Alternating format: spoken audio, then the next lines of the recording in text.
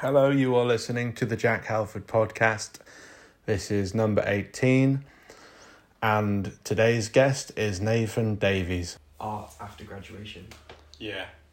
which is far more complicated than I originally thought. Yeah.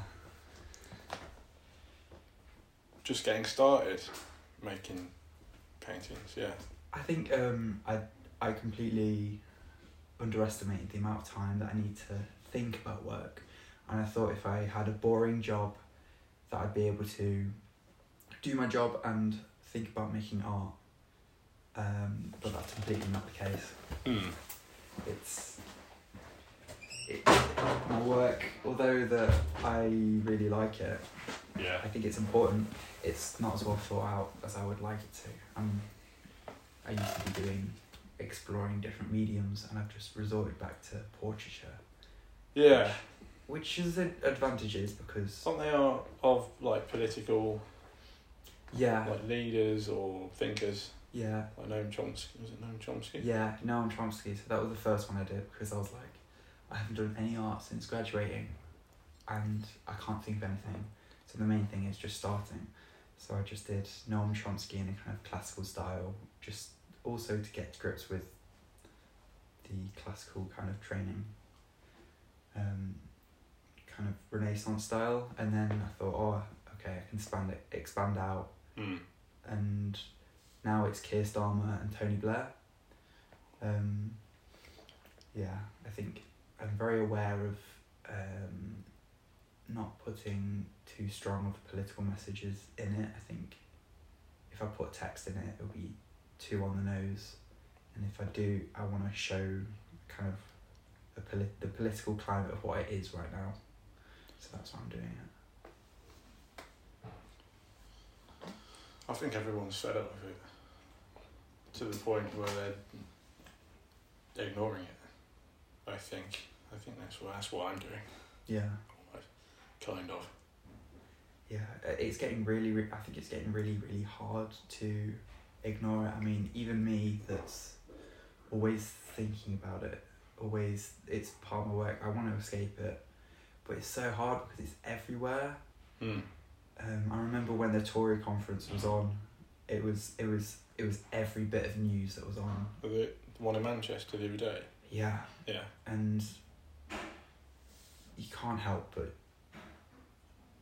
get caught up in the main ones, because I did want to hear it, but every single news channel was following it, and I was like, oh, this is not the biggest thing that's happening right now, surely. Yeah, there's lots of different things going on. But it's definitely a sign for me to just step outside for a bit. I think that I definitely needed to go out and speak to my friends again, which has been quite difficult. Because you've just been studying, like head down. Well, I was way more social in uni. Yeah.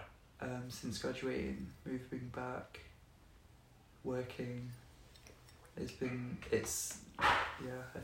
that also that's the reason why my ideas aren't coming along as fast as I'd like it to, is because I'm not surrounded by creative people anymore. Also, when I get home from work, what I want to do is put on a movie and relax, and relaxation is a big part of making work. Would you feel, you'd like to feel relaxed when you're making the work? I think or... I find myself always stressed, so the work I make, it becomes mediocre, because when you're relaxed, I think that you're able to think about lots of different things, and because I'm stressed, it's kind of like my creative mind freezes up, and it goes back to the normal stuff that I've practiced.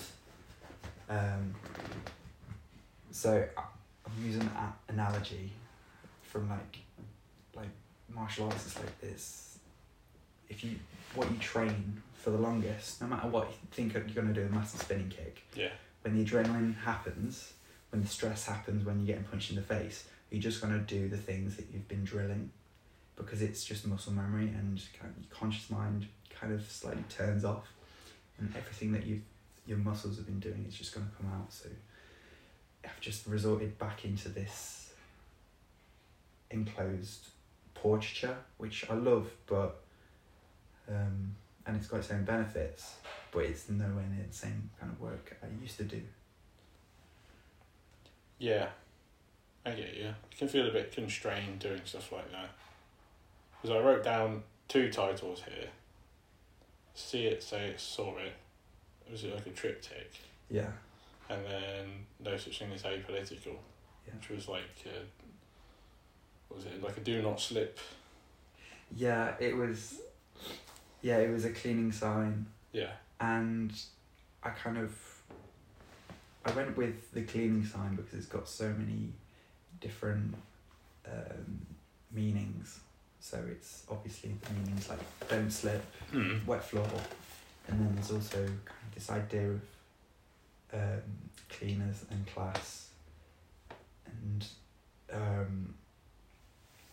working class people being mobilised in a political way is quite strange. The way they do it is quite strange. They make people want to do with politics less, and that becomes a very good way to manipulate people, get people just angry rather than thinking about the way they... Blaming. Yeah. Yeah. It's easy to get sucked into it as well, and I think you'll understand that and might be able to exercise that because you've been working hard and all you want to do at the end of the day is relax. Yeah. And that's where I think that's where the danger comes in, because you might not really be paying a lot of attention, but you'll hear one thing and that gets you a bit riled up because you're tired and you're not thinking as much. Yeah. You're just like in auto mode kind of thing, getting up every day, you're surviving. And it's hard to get out of that, I think. I guess it's to do with who you hang out with as well, I think. Yeah. Don't like where you're brought up. So I feel like up north, more people who are working class are more politically aware, especially in like Liverpool. After the Hillsborough disaster, a lot of people become really like into it, to the point where you get just like everyone, it's like fuck the Tories. Yeah. Yeah. But then I'll talk to, like, I went for a roast dinner today and my aunt said, oh, Rishi Sunak is right. I was like, what?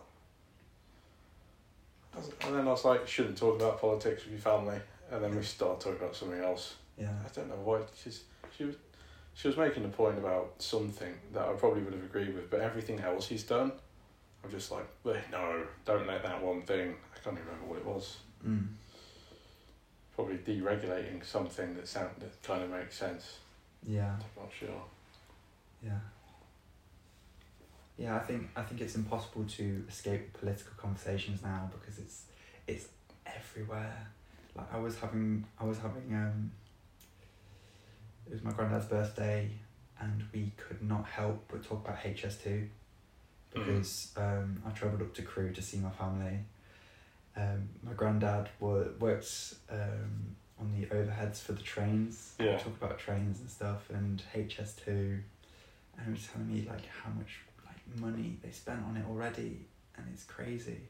Billions. Yeah. And it's I was kind of against it.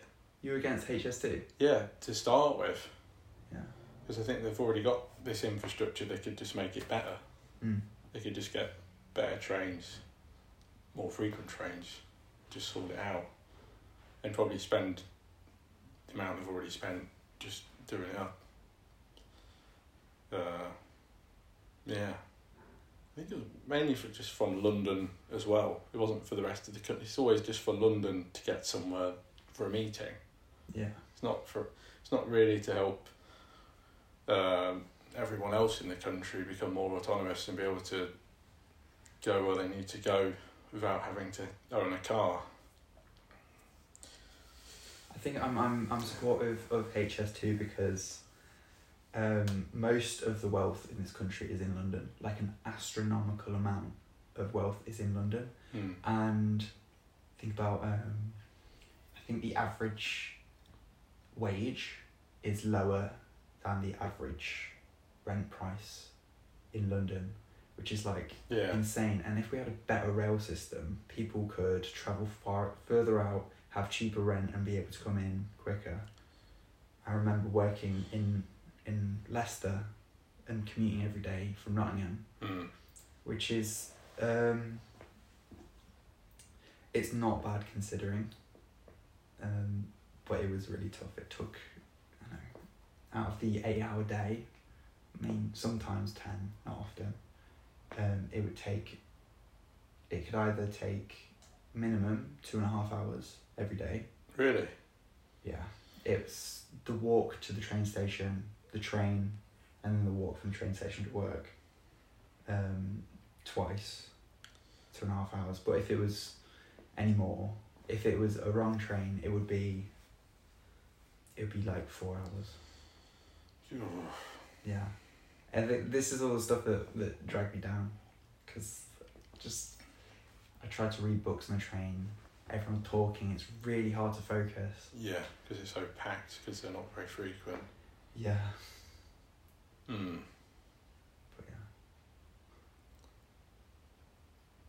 Everything is kind of affected by politics. I do even me that thinks that like I think that everyone should vote.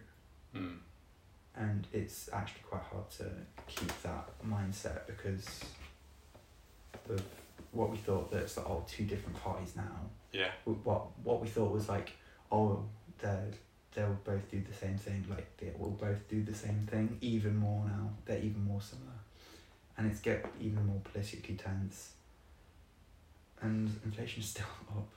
It's bad now and it's gonna get worse. Yeah. Yeah, it is. Yeah, I mean, Keir Starmer's Labour is definitely a lot more conservative. Conservative? It's a lot more conservative than than it was, I feel like. Oh yeah. I thought you meant in terms of Rishi Sunak. Oh no. I think they're more alike than ever, the two main parties. Yeah. I still think we'd be better off without. I think we'd be better off with Labour. Yeah. But it's hard to get people thinking like that. I think a lot of people will just be thinking, I'm not going to vote Tory because of what happened during the pandemic, and a lot of people are upset about how it was handled, and that's why they'd. But then a lot of people emphasise, and they'll be like, well, it'd be difficult for any sort of government to do it. But then you just think, would Labour have, done all the dodgy contract stuff? Dodgy contracts? In terms of like PPE and stuff with people that are in pubs and strange things like that. It's a bit weird. Yeah. What I think's happening is that so what happened with Corbyn is, I think that he actually mobilised a lot of people that didn't normally vote, like a massive young voter base wanted to vote for him. Like even my dad's a proper socialist, he wanted to vote for him. But the thing is, he had barely any money. He didn't want to send weapons to Israel. He wanted to tax the rich and all these things that political donors are heavily invested in. So he is one of the most like favoured politicians, despite losing like quite considerably. He's considered one of like the more favoured politicians. But I think Keir, the thing is, he's not very well favoured. It's only in terms of relative to Rishi. Yeah. But the thing is, now he's got loads of money, so he can have kind of this kind of advertising all the time. So you kind of get used to him, and what you see in him is you always see him in his suit. You can always see him talking about his dad being a toolmaker. You just get to know him, and you just get used to him. You think, at least he doesn't wear dodgy tracksuits just like Corbyn, because that can't help stick in your mind the weird stuff that you find. It's strange that, because when I was at the roast dinner today, I said, "Oh yeah, he's not as good as Corbyn," and then my auntie obviously she was like, "Well, he was the worst," and I was like, "Oh, he talked about he's right." What exactly are I think the media say that the objections are about his inability to tackle anti-Semitism. Anti-Semitism was a big one. Yeah. Even I think Rachel Riley of Countdown had like a T-shirt of Corbyn saying something like against the Jews or something weird, because I think she's Jewish. So she was like, Jeremy Corbyn is an anti-Semite, and he might have said some things that were a bit like that. He might have said some things about Zionists or something about Israel. Yeah, I think it was. You have to be careful. Yeah, I think Keir said he kicked him out because his inability to deal with anti-Semitism within the party. Maybe it's just not because it's not well covered, but I don't exactly know. There is no quote about what particularly happened, and considering that we get so much money from Israel to give them weapons, and I think that we have this staunch. We are against Muslims is because, like, in this country, the Islamophobia is because we want to build this idea that Israel can do this stuff to neighbouring countries.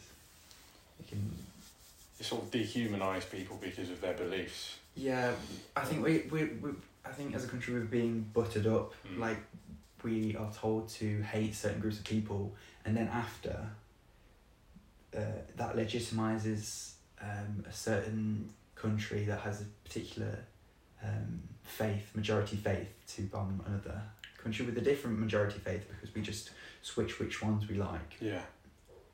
It's fueling hate. Yeah, it's disgusting. Yeah.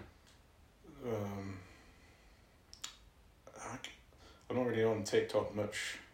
I've been trying to use it less, but I kept getting weird things about algorithm, probably because of the stuff I like, cars, boxing. So they were like, maybe you like far-right political stuff. So they showed me there's a party called Reform UK, and all the comments are like, yeah, you need to send them. Oh, is that the new one from Nigel Farage? I think so. I think he helped found it. I think I don't even like that much kind of manly stuff. No. On Instagram. I've binned off TikTok, and I'm still addicted to that algorithm. It's horrible. I try and reduce it as much as possible. But on the reels, I will always get every fourth video at least is some kind of far right talking point, and it's either going to be I think they must do it on purpose. The algorithm must feed people that disagree with it, so that they look at the comments and then they disagree in the comments, and then it's just building this strange thing, and then it's getting you all hateful, and then you're looking at it more, because I think that's what makes you look at it more. It's stuff you don't like. You're just like, oh. I think it's especially targeted at men. Yeah. I wanted to stay as far away from that stuff as possible, because I do watch it because I want to know what is happening. And then... Why do you think it's targeted towards men more? I think men can often get angrier quicker, and that's what the far right uses as a tool. They want to get men emotional. I'm going to say like emotional because often we say that women are emotional, but men are quite often violent. And I don't know if that's like a biological or sociological thing, but it happens. And when they're angry, you can kind of go along this right-wing populist kind of idea. Yeah, I mean, they might be going down that because they've got resentment building up inside them from something completely different. Yeah. And it's not, they're just sort of pushing all this hate towards someone that's nothing to do with the problem in their head, which they just need to resolve in a healthy way. Yeah, I think that happens with a lot of incels. Yeah. I think that it's like you can't. I think get this, like, they've got this sort of self-hatred, and they need to deal with that. Yeah. If they just looked after them, like, because I'm sure they all think they're ugly. Yeah. And I don't think anyone can go and get a girlfriend or go and get laid with anyone if they put in a little bit of effort. I think it's more about your mindset. It's really weird. Yeah. It's kind of creepy. Yeah. There's so much, like, emphasis on the sex and, like, weird internet chats and all of this. Yeah, it's kind of weird. It's kind of interesting. I don't know much about them online, but I've met some in person, and really? I think it's just not like full on incels, like, you know, self-identifying, but people that are just insanely self-deprecating. Oh yeah. And they don't they probably do realise, but they don't want to put in the work to kind of better their lives, because it's easier to blame other people. It's like, oh, they won't like me because I'm ugly. It's like, well, maybe you're just really annoying because you just constantly talk about how you're ugly, and we're just talking about, I don't know, a TV program, and just, oh, they're not, oh, you'd like that, you wouldn't like me. They just do stuff like that, and it's like, it's really annoying. Just start having fun with just being yourself. Yeah. And then, I think if you are okay with yourself and you're okay to have fun, I think a lot of women are less shallow than men, and men, these people that are quite shallow about themselves, think that women think shallow about men as well. Yeah, I don't think. Yeah. Yeah. So they think that. Yeah, they think that it's all about looks and stuff, but maybe you should just be a bit more happy and nice to people. It's hard to be happier. Yeah. But if you change your attitude, if you start being nicer to people, that'll make you feel better. Yeah. You'll feel better about yourself. Yeah, it's working on yourself, isn't it? Yeah. I always try and catch myself, because I mean, who knows what situation I get into, and I could be like quite hateful all of a sudden. Yeah. Which, yeah, I have been. It's easy. It does happen. So I always try and catch myself, and every time that I complain, I always think, but at least I think about maybe a way that I can learn and a way that I can do it better next time, because you are going to make mistakes, and it's impossible to get things right all the time. So, you know, every time that I fuck up on a diet, I'm trying to eat more whole food. Oh yeah, yeah. Like I'm trying to avoid the fake meat. But when it's quite hard. So what I do is oh, it's okay. Like, I'm not gonna just keep on letting myself do it, but I'm not gonna beat myself up over it, because it's just gonna make it worse. Yeah, like, one time doesn't mean it's not going to turn into a fake meat bender. Yeah, I'm not David Goggins. Like, I can't just constantly do the same thing, saying I'm going to do it, and beat myself up if I don't. I don't think he beats himself up if he does the wrong thing, though. I think he's the same as you. He's like, I won't do that after that kind of thing. Just be like, if you fail, just get back up and try again. Yeah. I think that's it. I think he really is a positive role model for men. I think that... he's a nutter, though. But yeah. I listen to his podcast, and he does make a point of not judging other people's lives, which is just completely overshadowed by these reels, what he does. He does sometimes judge, but he's in the podcast, he talks about how he doesn't want to put his view strongly across to other people, because they've got their own lives, and he talks about his own experience with You know, he was overweight, and he wasn't doing what he's want to do. And Yeah. Drinking chocolate milk. Drinking chocolate milk. He used to drink loads of chocolate milk, and he was pretty big. Yeah. I think that Jordan Peterson, I don't agree with him, like, largely. But there is just some things that he says that just make sense. Yeah. I think that being able to, I think this is what's overshadowed in the left.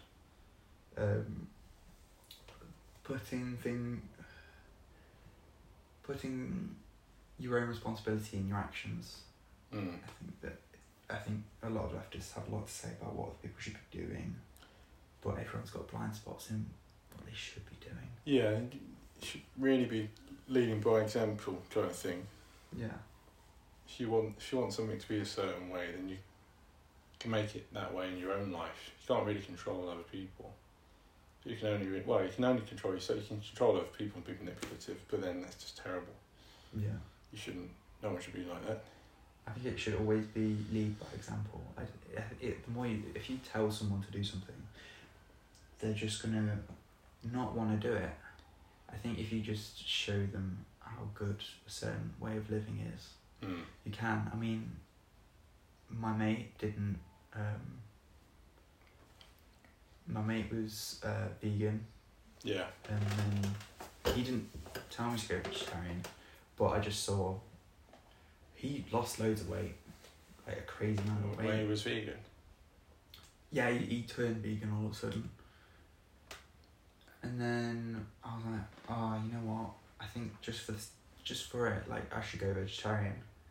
And then I actually lost weight. I thought I was fine, but then I looked at myself, I was like, oh, okay, I actually look better. I didn't know that I was kind of a bit heifer, a bit fluffy.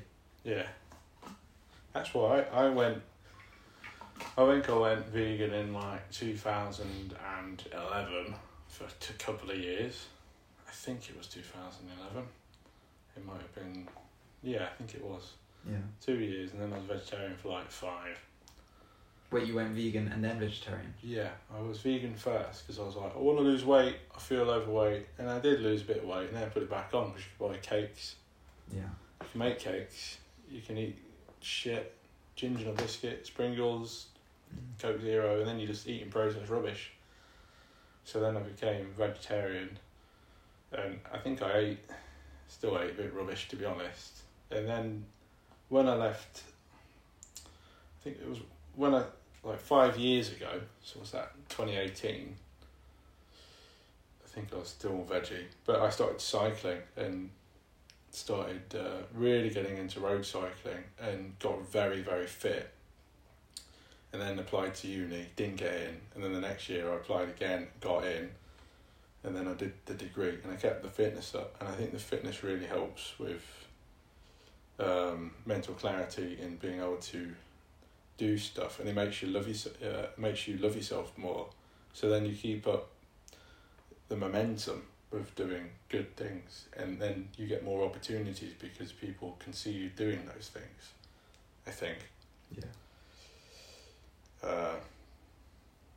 Don't know what point I'm trying to make here.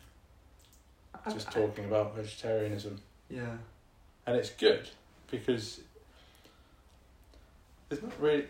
Maybe there's a community around meat eating. Maybe there is, like barbecue dads or something, or people that own green egg barbecues. But there's like more of a thing between vegetarians and vegans. I think they sort of, when they meet each other, they're, oh, do you want to go here to eat and whatever? Then I don't know. I think there's I think sometimes there's more in common with vegans and meat eaters, because I don't know, vegetarians, they're everywhere.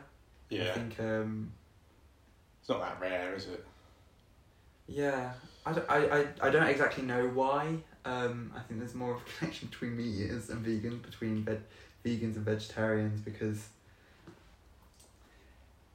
I think,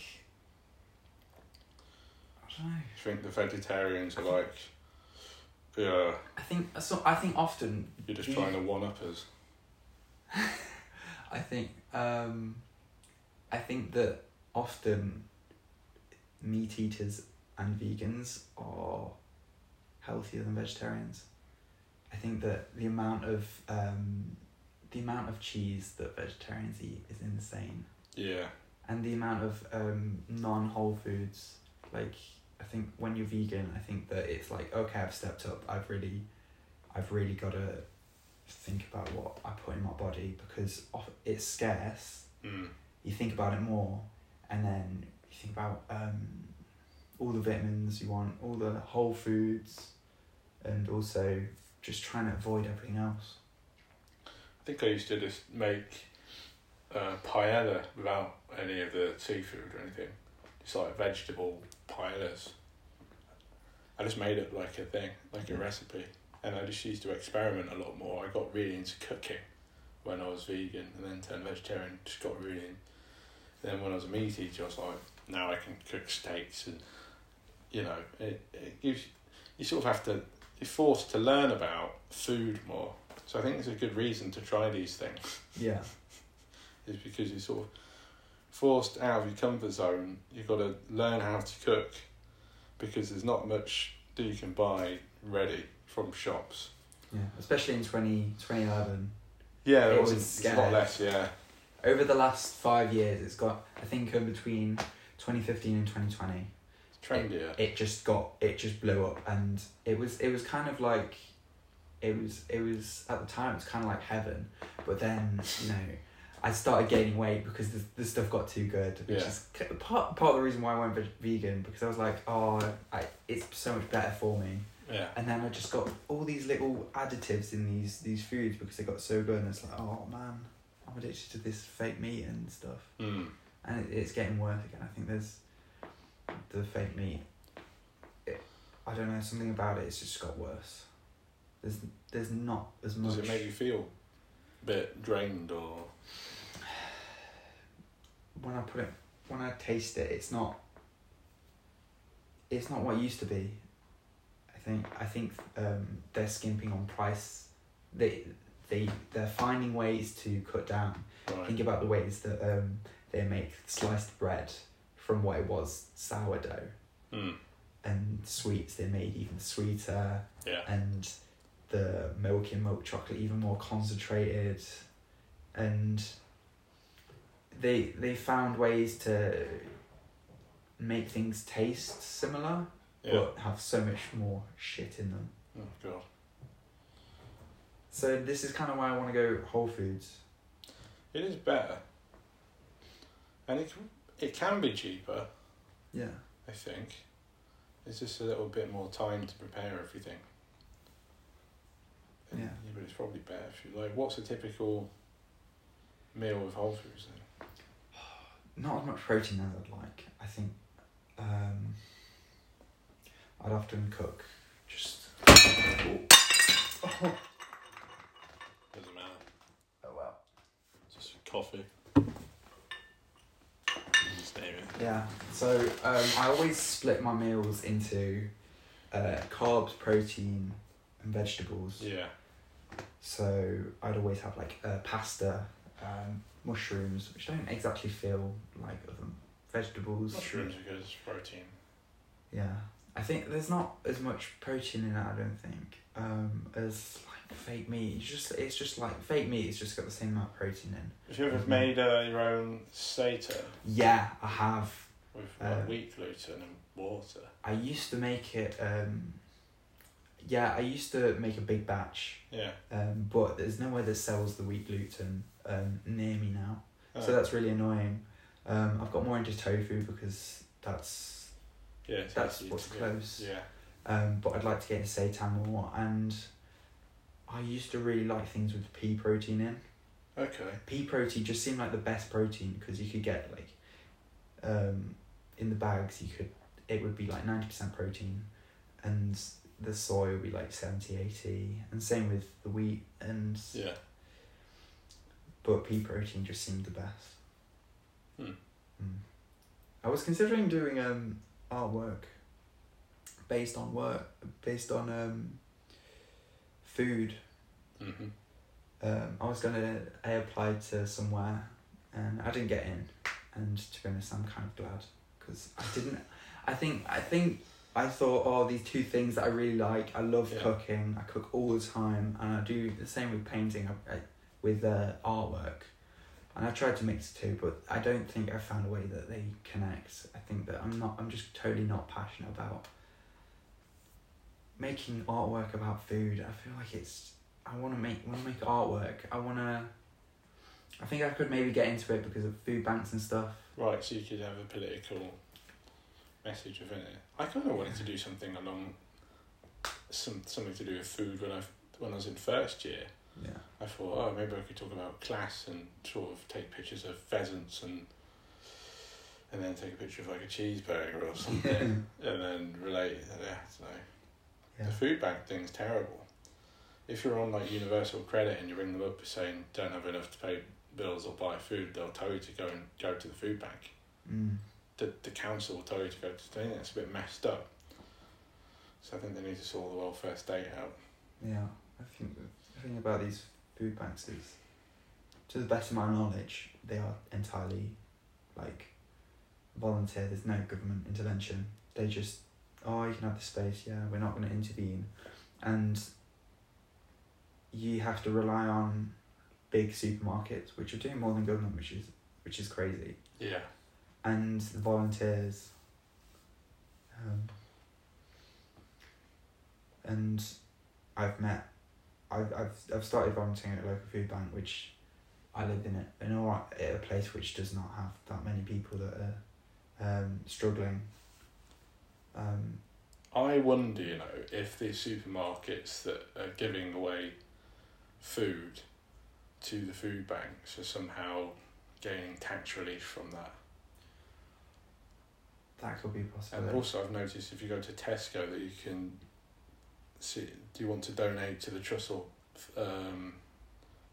Trust or Fund or whatever, like the food bank thing. If I press that button, is it me making that donation or is it Tesco, and are they getting tax relief? So the more tax relief these big corporations get, the less money is going to the government, less money they have available to use for public services, which they're not going to fund anyway because it's a Conservative government, but seems a bit fishy to me. I also worry about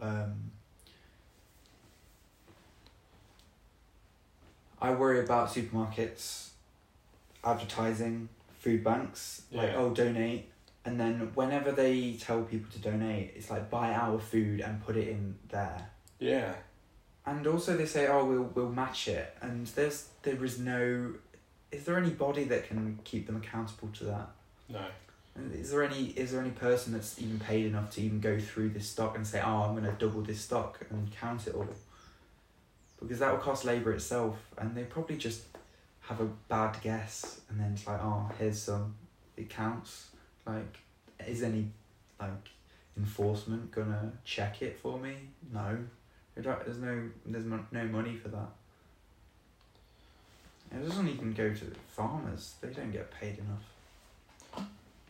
No, that's what. So there's a lot of food waste as well.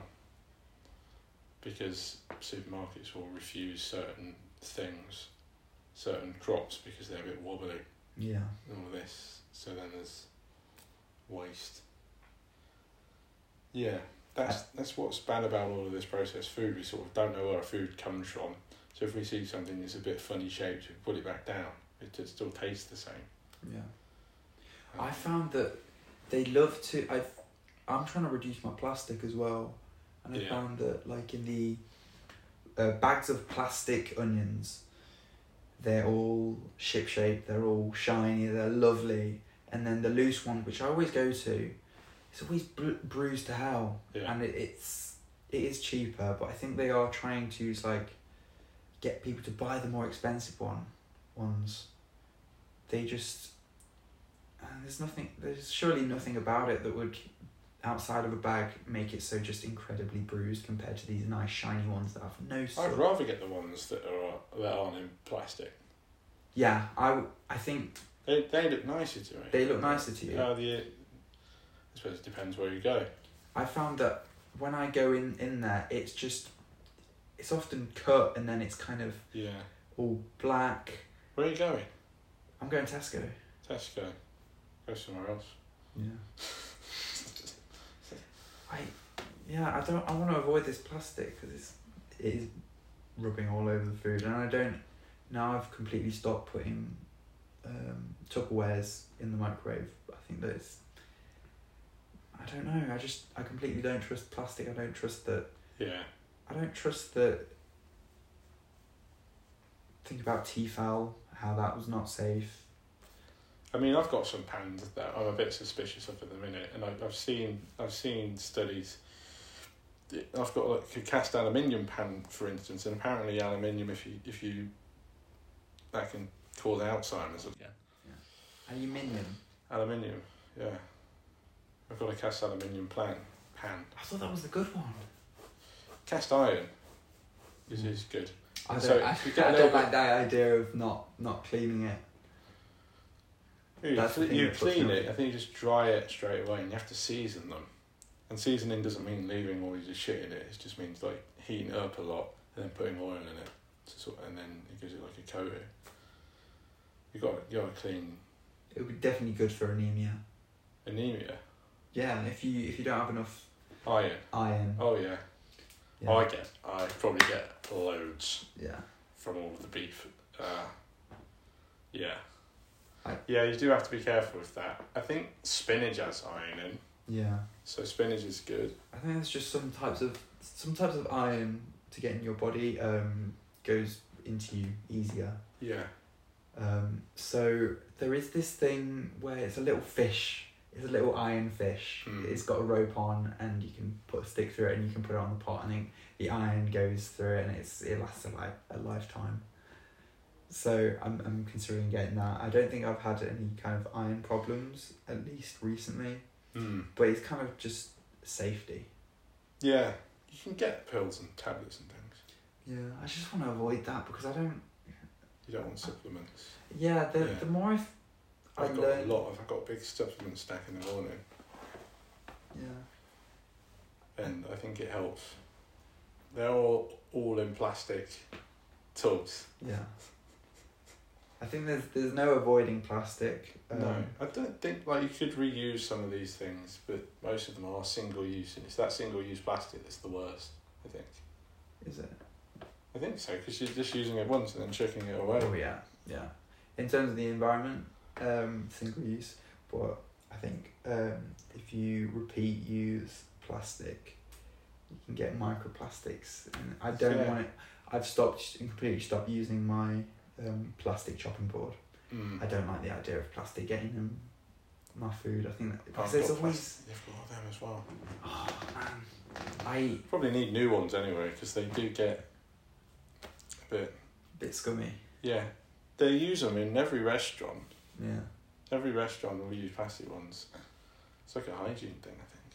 Yeah, I think I'd rather use wood. Yeah, wood's the best probably. Yeah, because I think that, you might get wood in you, but... That's okay. It's a natural product, isn't it? It's fine. Yeah, I'd rather get something that's just, a few germs than plastic in me. The idea of plastic is gross. We probably have it in us. Yeah. Because it's in our water and everything. Yeah. Yeah. Also, I don't want... One reason not to eat fish. Yeah. All the plastic in that. Yeah. I mean, I still eat fish. Yeah. I like fish. Fish. I have fish oil tablets, and sardines are quite good. They're an actual, very good You've got a high amount of creatine in sardines, I think, which is quite good, like pre-workout or post-workout thing. Yeah. And they say it's like a nootropic and helps with cognitive function and stuff. I believe it all because the stack I've been taking, and I've just been more alert. I mean, it's probably exercises as well.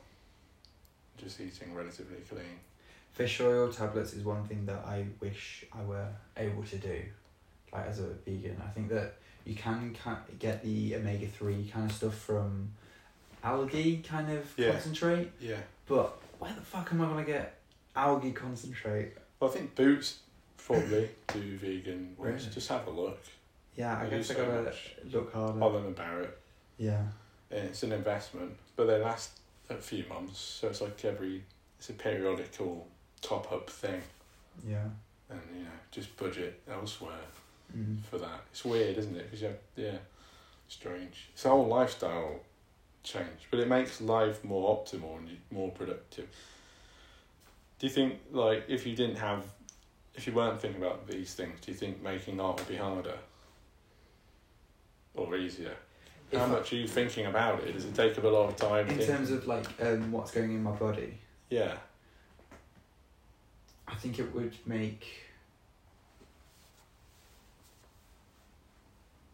I think being conscious about my mind and body and what's going in it that I'm not completely conscious of is a part of my work. I think that there must be some beliefs that I wouldn't normally believe if it didn't have some cool soundtrack or a rocky kind of montage to. I think that all this kind of, what I think is rhetoric. Yeah. I think when you've got some cool music behind something, when you've got an aspirational athlete or something, and then they kind of spin their story towards some political message or something, it makes it very hard to think objectively about what they're saying. You were talking about how about a month ago about how you listen to Radio 4 News because it's kind of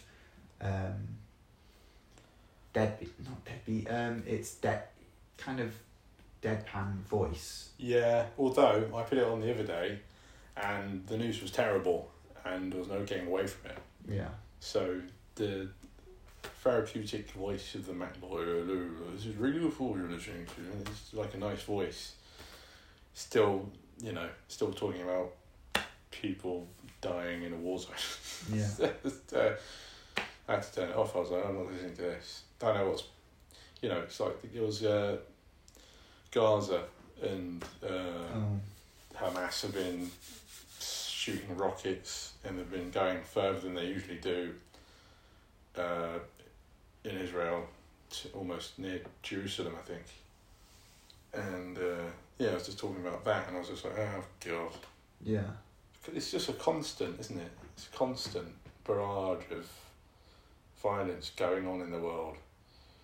And then you just sort of you become desensitized a little bit because it's just, it's constant. So you're just like, and you're not there.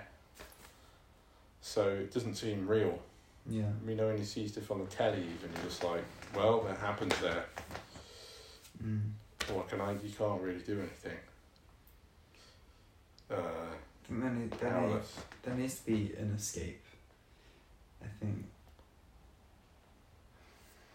How do you escape the Matrix? Oh, I'd love to put my phone down. I don't like my phone. But why don't you? I don't want to be able to go on reels. I don't want to know I don't want to know what people are doing like all the time. Yeah, this constant barrage of communication isn't healthy. And Yeah. we're not supposed to know what everyone's up to all the time. Yeah. And no one needs to know what we're up to all the time. Even that's why I tried to stop using it this week. I just turned my phone off one day. I just didn't have it on all day.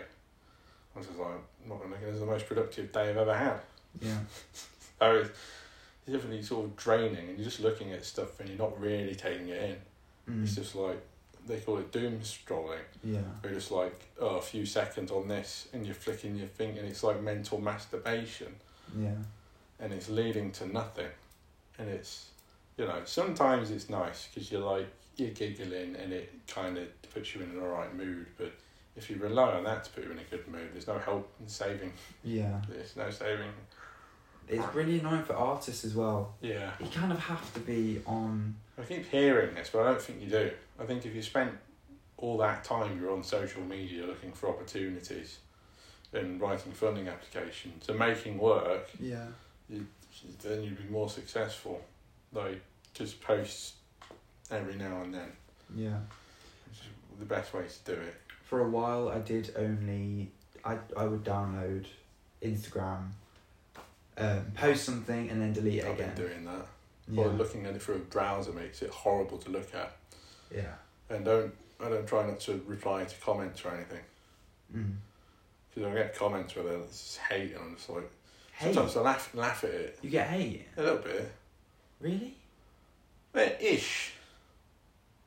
Yeah, sometimes people will just say, "Oh, you're a freak," or like... Really? Yeah, or like, "That's a load of rubbish." And I'm just like, well, it is, yeah. A lot of the time it's artists that are jealous. I think it's like, it comes back to the incel thing. People just...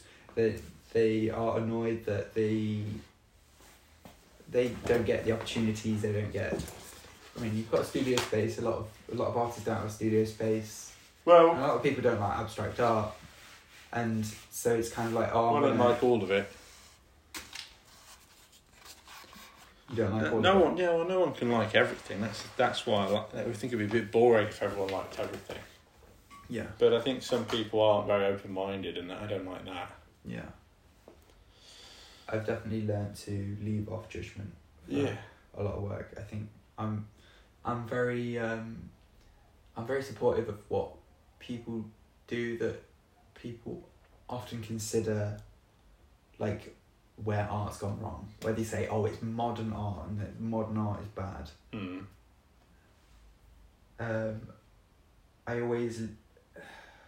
I'm always very supportive of that. And I don't think people understand that I am supportive of everything that came before that. I'm supportive of people doing realism. I mean, I do kind of like I know naturalism, it's not exactly realism. And Not like super realism. yeah, I think there's so much hate in social media with artists. And I think a lot of it comes from jealousy, because everyone's trying their best to get these funding applications, these studios, these opportunities. I think you get more opportunities if you're positive. Because that's how I've gotten stuff, is by helping.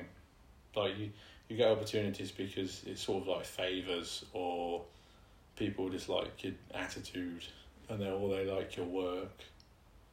I don't know. But you've got to sort of be positive and have a positive outlook, I think. That just helps. Yeah. I'm at a stage in making work where everything has completely changed. So I've got to completely change even the kind of opportunities I look for. Yeah. I think that I'm going to Bristol in January. I'm going to live with my sister. And during that time, I'm going to learn graphic design. I think that I've always got to be learning, and it's been difficult to make art right now, but it's definitely been a development in the way I think about everything. I think lots of galleries have been annoying me recently, because it becomes it makes it very clear that this person had all this time to make all this stuff and didn't have to like work on the side. Yeah. And yeah, there's a bit of jealousy, which is a big part, but also it just feels out of touch, and it's quite annoying. So going into something that's quite normal, graphic design, it's something that I need to do, kind of adapt it to what I think I want to do. Do you want to do that as a job then? Graphic design? Possibly. Why would you do it if you didn't? I love the way that print works. Okay. I love the idea of mass communication. It's a massive part of my work. So making something online, something that can kind of feeds the beast and is doom scrolling. It's like, oh, this pretty thing, and keeps you on it, and kind of, it's probably not even positive for getting people to like do stuff, but I think being aware of what kind of content you're consuming and what political ideologies it instills in you without you knowing. So it's like the food thing, but with media. Yeah. So you're concerned with what people are putting into their brains. Yeah, I see all the right-wing propaganda that I'm getting fed, which I absolutely hate. I'm getting left-wing propaganda as well. I think leftists think that, if everything was left, everything would just be a utopia, and I'd just be eating fruit and nuts off trees. Like, it's just going to be that easy. Well, yeah, it's all fun and games until you have to sort of, until they put you to work at somewhere you don't want to work at, because you have to work there for your allotted amount of time under communism or something like that. Yeah. I think... You've been assigned to work in a peanut factory. Assigned to work in a peanut factory? Yeah. That's what happened under communism. Maybe. Possibly. What I want to do is I want to draw attention to how fucking crazy this sort of stuff is. There's some meme pages that I really like, because it's like how to gain 1 million within your first year, and it's just like the first thing would say don't buy Starbucks, and then the second thing would be eat a baby. It just makes fun of how ridiculous these people think they should. Like they expect people to sleep 4 hours a day, never just eat bland chicken and rice, and constantly be grinding. It's like this is I'm sort of in that mindset at the minute, but if you look at boxers, for instance, boxers that have done really well, like I was looking at Anthony Joshua's routine. He wasn't like Mike Tyson, who got up at 4 to go for a run. His routine was, I'll get up at 6 unless I feel like I need more rest, and then I'll sleep more. Yeah. So then I can go for a run, a fasted run, have some breakfast, and he does everything so he has enough rest so he's able to perform. So you do need rest. Rest is really important, and I have like one rest day a week on a Saturday where I clean the house and I just sort of have a bit of a reset, and I make sure everything's done, all my clothes are done, clean, the house is clean, everything's like ordered again, there's no chaos, because I think it gets chaotic after a work week. And then on the Sunday, sort of back at it, slowly getting back into it with the exercise, but still rested. And then Monday, back to work, no gym or anything on a Monday, just straight to work. Normally tidy the space up on a Monday, so it's nice and clean and tidy, and then straight into it. But it's like one thing at a time, because you can't do everything at once. And when you look at these like successful influencers and things, it looks like they're doing so much at once. They can't be. You can only do one thing at once. Yeah. It's just concentrated productivity. They're on their phones making that video.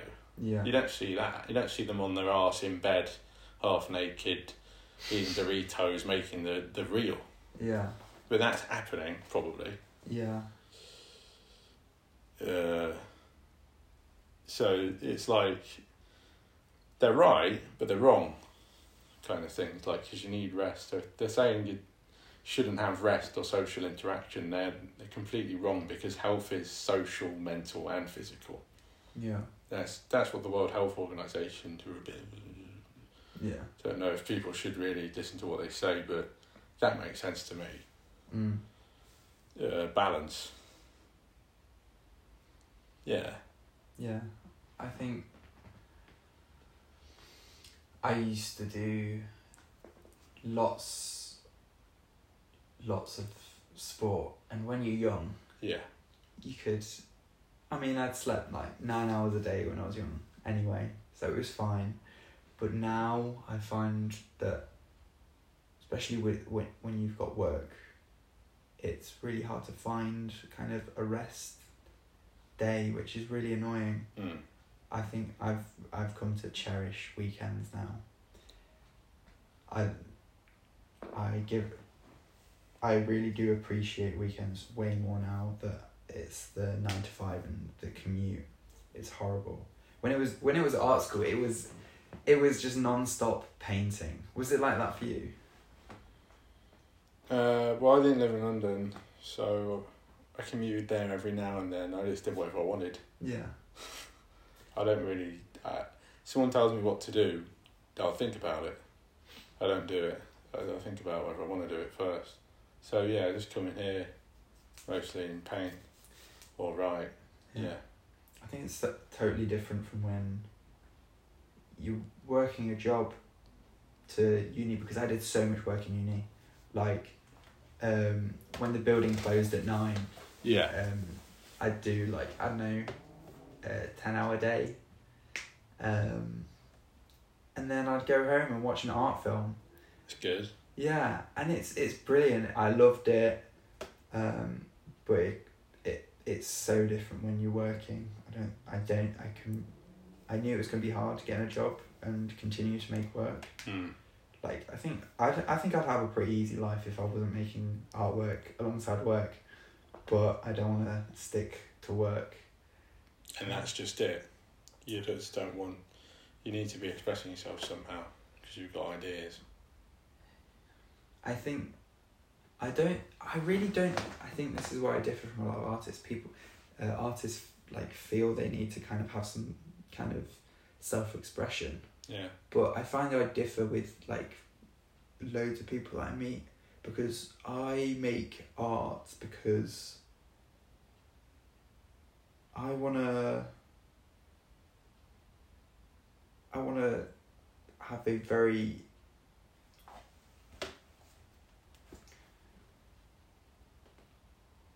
I want to tell someone else something. Yeah. I think that at the start it became quite preachy, which now I've worked on.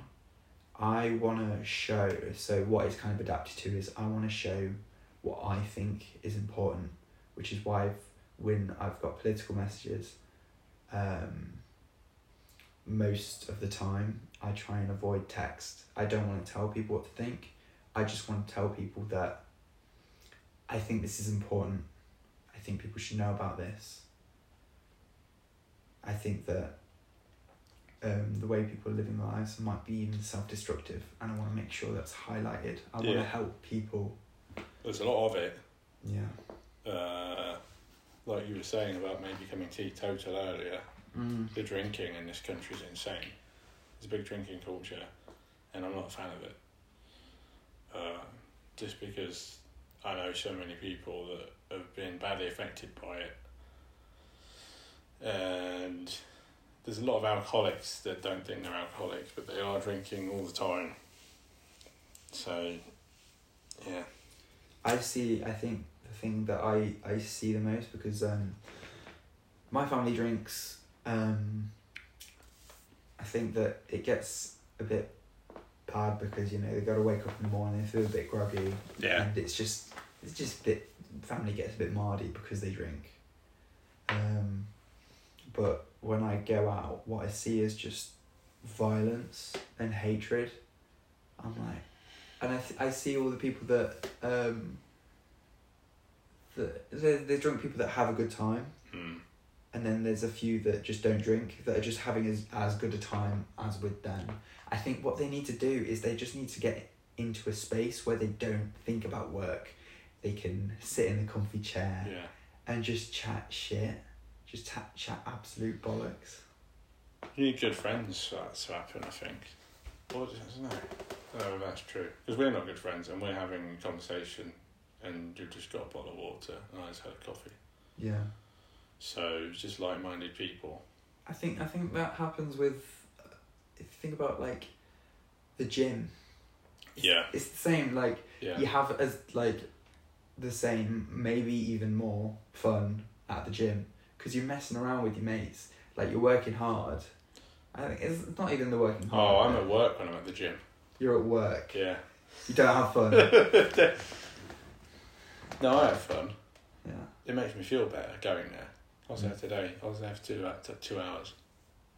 Just doing, and it flew by. I thought I was only there for an hour. I was looking at my phone thinking, bloody hell, it's 11 o'clock. 2 hours. Yeah, it does fly by in the gym. Yeah. I remember I used to because I don't have enough money to get a proper gym membership, so I got a free day from my parents because they were part of a gym. It was like, oh, we get free ones occasionally. Here you go. And I thought, I was like, I'll take it easy because I haven't been at a gym for ages, and then because I've been doing just calisthenics, it's quite hard. Whole food and calisthenics. Yeah. That's brilliant. Yeah, I love calisthenics because it kind of works all the muscles that you kind of neglect. Yeah. There's lots of balancing muscles in the core and the back, and then there's also like things like hip flexors that aren't as strong because you're not doing the same movement. And then so I went to the gym. I was like, oh, yeah, I'll just have an hour, maybe an hour and a half. I spent 3 hours there. Yeah, it's easy. Because I'm like, I'm here, and when it's calisthenics hurt in a different way. It's like you're kind of tired, and it feels like your muscles can do more, and you really try and you just can't do it. But when it's in the gym, you're targeting particular muscles, and what you can do is you can feel it burning, and it feels amazing. And you don't get the same with calisthenics. I love the ability to do these cool movements in calisthenics. I think I just focus on pull-ups and dips really. Yeah. But the feeling of a bench press, yeah, it's amazing, and you don't get that with calisthenics. Hurts my shoulders. That's what I was doing today. Yeah. Well, a little bit. Yeah. That like last rep you think you're going to fail on, when you get that's pretty good feeling. Yeah. Because you're like, oh, I could do it. Yeah. That's good. It's good feeling. I love I do pull-ups and dips. I do it quite often that the next time I do it, I'll probably need a bit more rest, but because I'm doing calisthenics, there's not much else I can do. So when I go, I'll do the same amount. I'll maybe do what I can normally do is 10 pull-ups. Wow, that's impressive. Oh, okay. That's in like the top percentage of people. Like most people can't even do one pull-up. When I was doing really good, when I was at uni, I could do 16. Really? Yeah. Getting into the Royal Marines. My back can't do that. No. With the bags. No. Oh, you can't do that many pull-ups now with your back. No, the pull-ups are good for my back. Yeah. It's just my back is just not good. No. I've been researching ways to improve it. It's kind of like a combination of stretches and strengthening exercises. Do you ever just hang from a bar? That's quite good, I think. No, but that is the next thing I want to do because what is happening is my it used to be my grip strength that was the weakest, and now my lats are sore. Yeah. And now my grip strength is a lot better. So now I'm gonna try and eventually I wanna go to a single arm hang, and then hopefully eventually I'll be able to do a one arm pull up. That'd be cool. Yeah, I'd love that. That's a massive benchmark. I haven't got You could do that. It's practice, isn't it? Yeah. I've only managed to do one muscle up, like ever. And that was when I was properly that was the time when I could do 16 pull-ups. Yeah. I did that, and I couldn't get it again. Did you do it in a gym? No, So I was like doing calisthenics back then. At like a park or something? I used to go to jiu-jitsu. All right. And at the end of the session, which I'm pretty proud of. It was a 2-hour session. What? So you're like... Jiu-jitsu is pretty relaxed compared to the other martial arts. Like, I think they focus on when you're tired, you're more likely to make a mistake and like hurt yourself. So I think they're pretty relaxed. Like they just want to get the muscle memory in. So when you're in that situation, it'll be good. With judo, it's the complete opposite. They tire you out, so you can so you can do it in competitions when you're getting thrown about. But yeah, at the end of the session, I managed to do kind of one arm over the top and then second arm, and I managed to do it, which was, yeah, it was a good time. Oof. I'd like to be able to do that. Yeah, it feels so good. You feel so strong. Yeah. Yeah.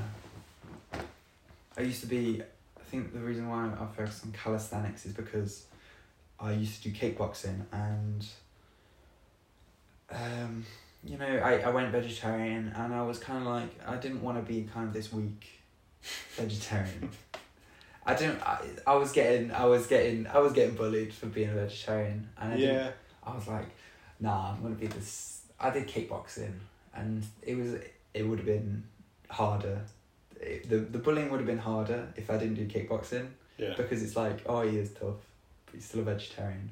I was like, oh, I'm gonna be extra tough. Went to the gym. I got quite big, and it slowed me down. It made my fighting worse because it slowed me down. If you bulk up, but you can go to the gym and not get massive. Yeah, that's why I kind of went, because strength. I got special focus on what your strength training is. Yeah, I think that's what happens with calisthenics, is it kind of builds up, and when you've got lots of reps in, when you get strong at something, it doesn't become, oh, I'm going to go heavier, it's I'm going to get more reps. Yeah. And maybe even more explosive, which is really good for fighting. Yeah, when I was looking at Anthony Joshua's routine, he'd always start with, he did get really massive at the beginning of his career, but then he sort of, his body looked more in proportion, and he was focusing on more explosive movements with weights and things. It was pretty impressive. So lower the weights down and just do more reps. It's kind of nice. It's probably good cardiovascular and strength training at the same time. It's really good. I think it's I didn't take PE in GCSE because I did art. Yeah. But I would have loved to, and my mate was talking about different types of fast twitch and slow twitch. There isn't just fast twitch and slow twitch. There's a faster fast twitch and a slower fast twitch, and vice versa. And there's probably more. I'm not very well versed on it, but I know that someone can actually have a lot of strength suddenly that's quite skinny, more than a big guy. Yeah. So that's what a lot of fighters have, and they'll probably have some slow twitch because they can go rounds, but all of a sudden. What does twitch mean? Twitch is so if something's fast twitch, it's stronger. Yeah. But it wears out quicker. If it's slow twitch, so Mo Farah, slow twitch. Right. Because he's going long distance, he can go with. He tires out less. He can go longer. Fast twitch will be a weightlifter, snatch, and then put it up above his head. So I think what. See, I'm trying to do both. Yeah. Because I want to run a marathon next. I ran a half marathon in June, and then I did a strongman in September. So I was trying to bulk up at the same time I was doing running, and now I still run. But then I'm going to the gym, trying to lift heavy at the same time. And I'm not getting worn. When you lift heavy, you do really get worn out quite fast. Yeah. But I feel like it's a different type of tired. It is a different type of tired. Because if you don't, you need a lot of rest in between the sets of super heavy weights. Because you can't do as many reps on the next set else. If you only have 30 seconds rest, you can't even really lift it. Yeah. It's odd. But I found that running regularly helps, I think, with that and diet. I mean, today, before I went to the gym, I had some beetroot juice and some ginseng tea. And ginseng tea is supposed to dilate your blood vessels, and also the ice bath sort of constricts them, and then when you get out, they dilate. So I do that as well.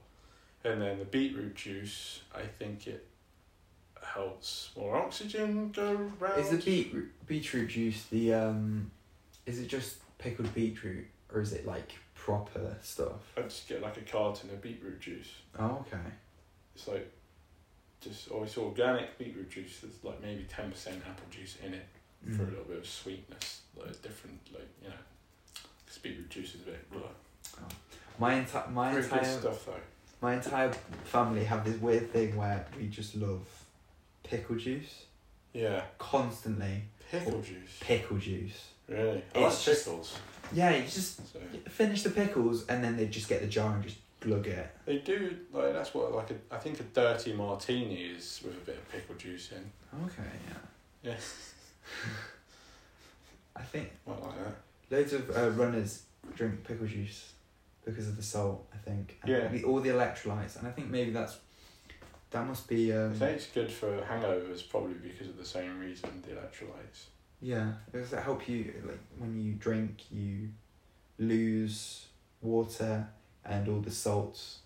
So, and also the salts help keep you hydrated as well. Like, they can make you dehydrated in terms of, like, it sucks up the water.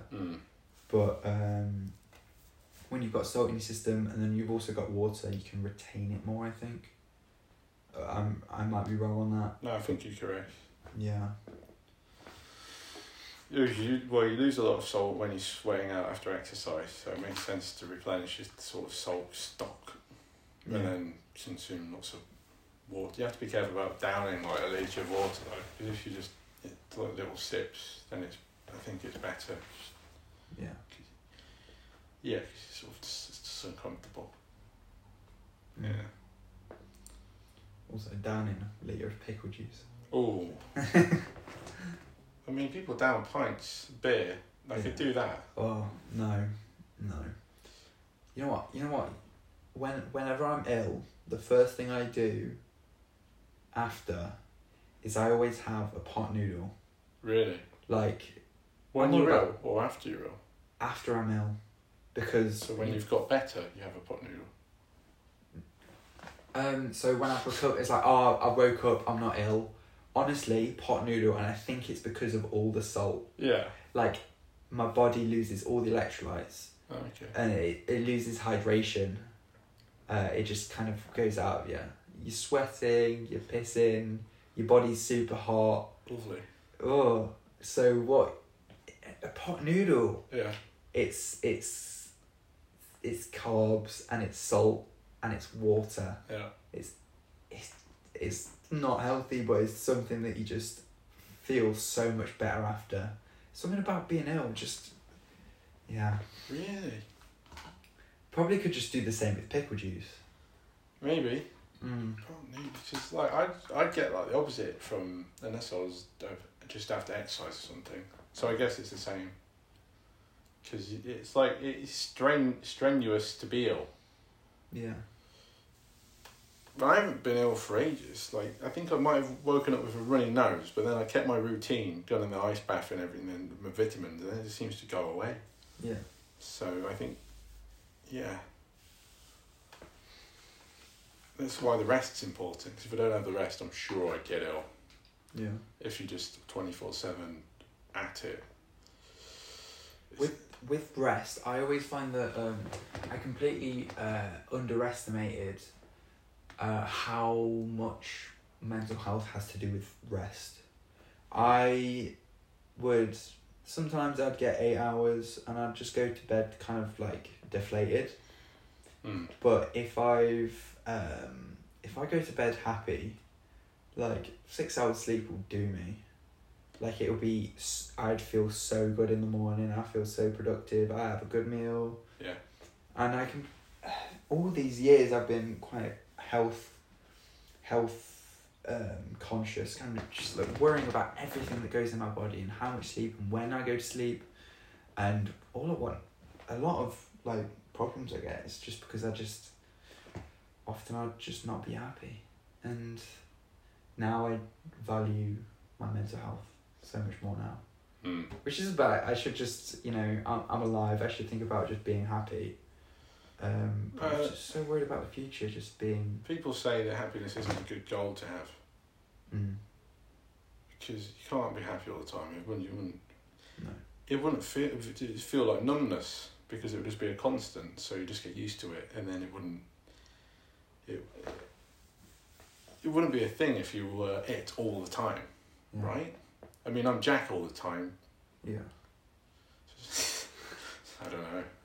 But you get what I'm saying, right? Yeah. It wouldn't be war without peace. Yeah. That's a good way to put it. There's I think it was either Plato or Aristotle. Yeah. Said that happiness is not an objective goal. It's the action towards something. Okay. You don't do something and you become happy.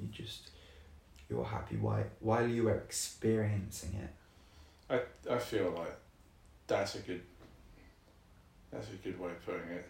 Yeah. Like enjoying the process, not the end goal, kind of thing. It's something that I thought about like after I graduated. I was like, being grateful. Being grateful. Yeah. I heard on a podcast, the Andrew Huberman podcast, he had a guest on and he said, to be happy, what you need is agency and to be grateful. And that sort of stuck in my mind. So I've been thinking, like, I've got it pretty good. And I have problems and things, and there could be things that are better, but I'm healthy and I've got a good routine, and if I keep this up and keep being consistent, then there's no stopping me unless I stop myself, I feel like. So I'm grateful. And the agency, I mean, what is agency? It's just sort of get up and go. And they both help each other out, I think. Yeah. Yeah. I have developed my own kind of way of understanding being what was it? What? Happiness. Not happiness. Grateful. So Grateful. Being grateful. So often I would be down in the dumps. I'd be like, when you're sad, you feel like it's never gonna end. Really, it's like your whole perspective is warped. You've got a blue lens on everything. Everything's a downer. And then what I've got to do is kind of just kick myself and say, "Hey, you had a good morning. Yeah. You had a good morning today. All this stuff happened, and what happened is you just stubbed your toe, and now everything's just fucking bollocks." And you do have to kind of shake yourself out of this. Yeah. And I do have the same with happiness, because when I'm happy, I make like kind of stupid decisions sometimes. I'm too happy, and I think I can do all these things. Oh yeah, think it's invincible. Yeah, and I think, you know what? Not everything is great in my life, and this isn't just me just kicking myself and just making myself sad. No. This is me thinking, okay, you're not gonna feel as invincible as you are now when you agree to do this thing, right? That you did earlier. So what you've got to do is I always think about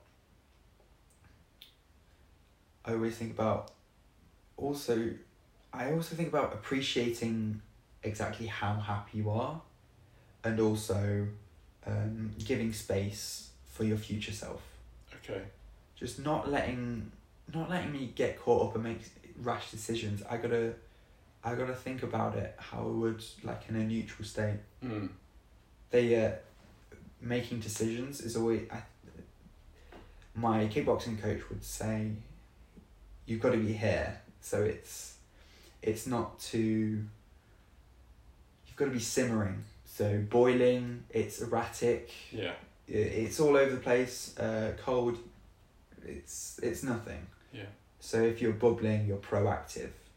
You're neutral. You're thinking about positive, negative, and that's when you're gonna make the best decision in life. And I've kind of adapted that to my mental health, how I'm doing, kind of how can I bring myself up when I'm doing bad. Think about, maybe not even bring myself up, just think about when I'm in a better mood, what are my decisions? And when I'm in a worse mood, what are my decisions then? And think about how I can make better decisions in each time. Yeah. Because I run away with my thoughts and say stupid shit. Well, yeah, it's good to check yourself. It's good to slow down when you like if you've got to make decisions when you're feeling. It's hard because if you're like really angry, that you're gonna have like knee-jerk reactions, and it's easy to make a situation even worse. Yeah. But once you've done that and made something totally terrible, then only then can you be like, oh, actually, I don't think I want to do that again. Sometimes. So you sort of have to go through these situations and learn for yourself, and then only then can you really thing like that. Is there anything in particular that's like, say, a knee-jerk reaction? Well, when I got my heart... drinking or... No, when I got my heart broken... Yeah. Or I thought I got my heart broken because I had these high expectations in my head of someone, because I created this like false ideal of someone. And I was like, oh, I'm in love, but I wasn't really in love. I was just in love with the idea of this person. And I was doing silly things like love bombing, and then I sort of lost myself a bit, and I got into lots of bad habits again, like smoking and drinking. And then I wasn't really loving myself how I should have been doing. So the knee-jerk reactions was when she said, oh, I don't really want to see you anymore. I was like, why? Yeah. Why? Yeah. Why? And that's like, I'm losing self-respect there because I'm like chasing someone that doesn't want me. I could have just said, okay. Yeah. But it's hard to do that. It's hard to think objective. I think when you're in a clear mind space, yeah, it's easy to say, oh, I do this in this situation, but it's when you're in it, you don't know you're in it. Yeah. It's like when you're asleep, you don't know. I wouldn't listen to any advice either. Like people would tell me, oh, you need to slow down, you need to like cool down, you need to like, don't barrage them. And I was like, okay. And I was like,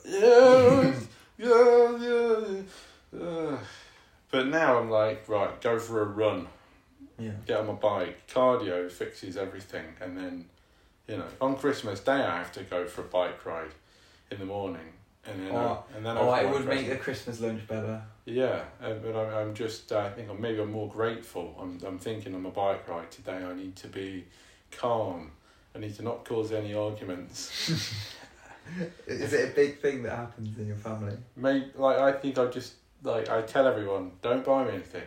I don't need anything. If I needed something, I'd buy it myself. Yeah. Please. Yeah. And then I don't mind getting gifts, but then I'll just get something. I'll go, oh, why'd you buy me this? Instead of just saying thank you. So yeah.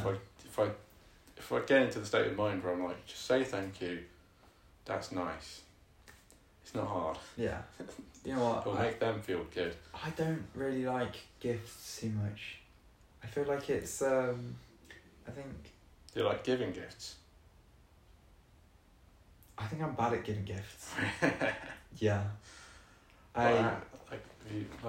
Give an example. I think if I've just not got... I think I'm very aware that I'm not good at giving gifts. All right. So I'm always like, I'll think harder about it. And I never get a good gift. I would just get a normal gift, like, I don't know, chocolates and stuff. Yeah. And I do beat myself up because I'm like, oh, I should have got something better because they do mean a lot to me.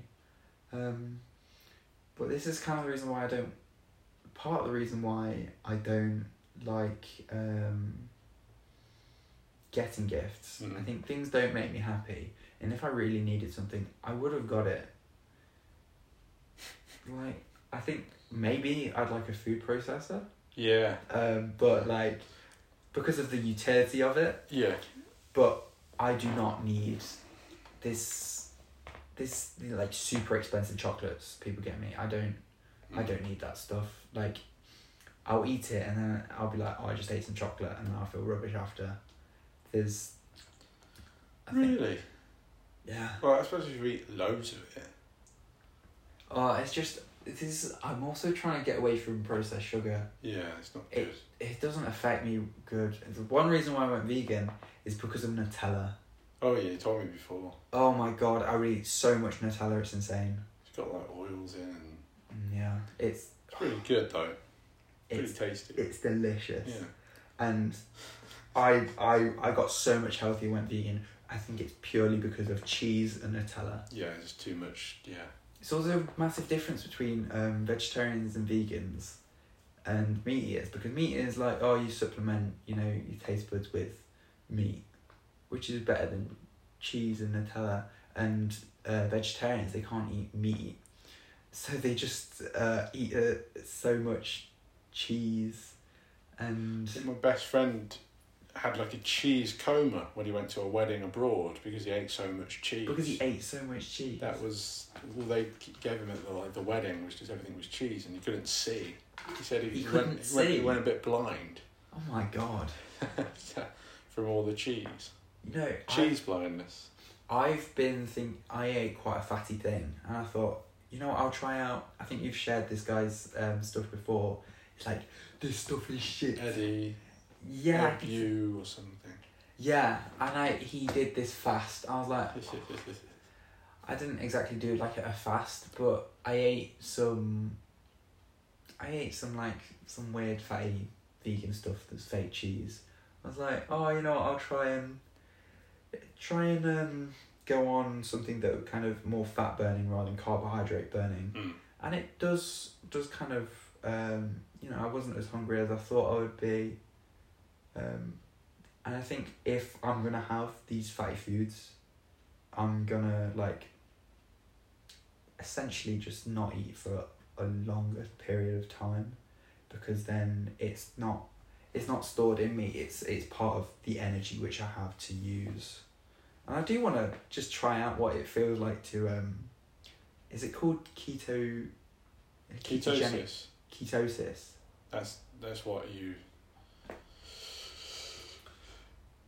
That's what going on a keto diet, that's what condition your body would become. You become ketosis. I don't know what it means. You should look it up. I think it's when your body starts burning fat rather than carbohydrates. I'm going to look it up. Ketosis is a metabolic state that occurs when your body burns fat for energy instead of glucose, instead of sugar. So if you don't eat sugar, then you'll get into the state of ketosis and stop burning fat. That's a good state to be in. I'm sure everyone will feel different in that state. Yeah. But I'm sure if you got used to it, you just have to get used to the feelings. Yeah. And make sure you're getting enough of the stuff you actually need, all the nutrients you need, then it can be healthy. Yeah. I'm sure that's probably how we're supposed to be anyway, in that state, naturally. Dogs probably are. Yeah. Lots of protein, lots of fat. Yeah. I think that I eat so much all the time. Yeah. I think the reason why, if I was a meat eater, I'd be quite big. Yeah. Muscly? Or just I'd be fat. I'd be fat. I mean, I've got fat. I'm 15 stone, I think. Yeah. Quite big. What is that in kilograms? 96. 96, almost 100 kilos. Let's just say I'm 100 kilos. Yeah. Big nice. Man. Yeah, brilliant. Last time I was weighed, I think I was 70. Wow. But maybe that was... How tall are you? I'm 5'9". Okay. Yeah, I think I'm about 5'9". Or just tell people 5'10". 5'10". Yeah. That's healthy.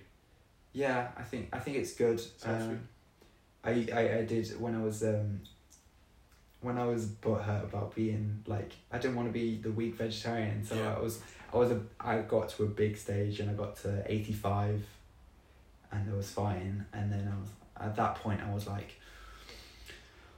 oh man, my fighting, I can't even put my arms down properly enough. Oh yeah.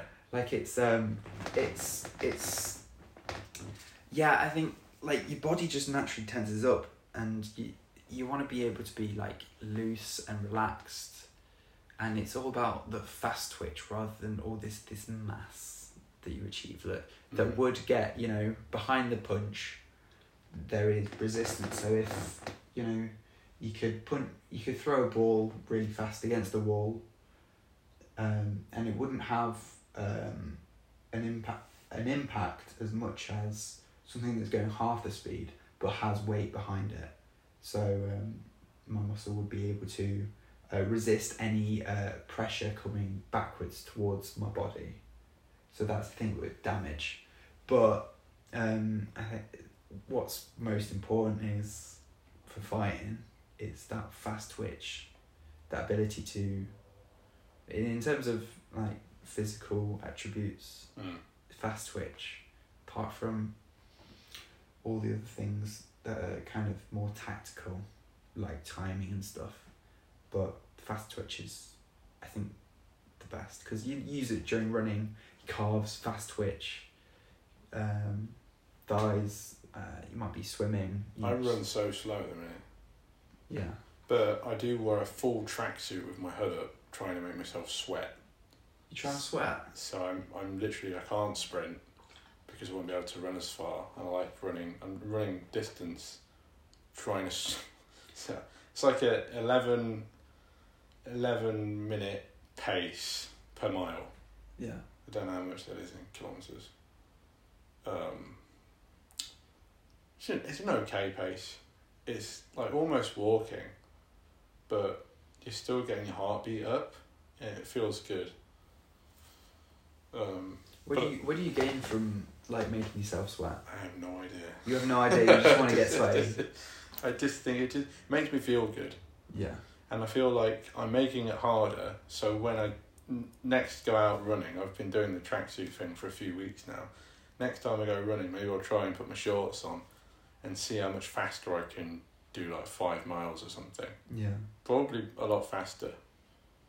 And I won't take water out with me either, because I won't be sweating as much. That's the only reason I take the water out, unless I'm going a very long distance, then I need water. Or if it's hot.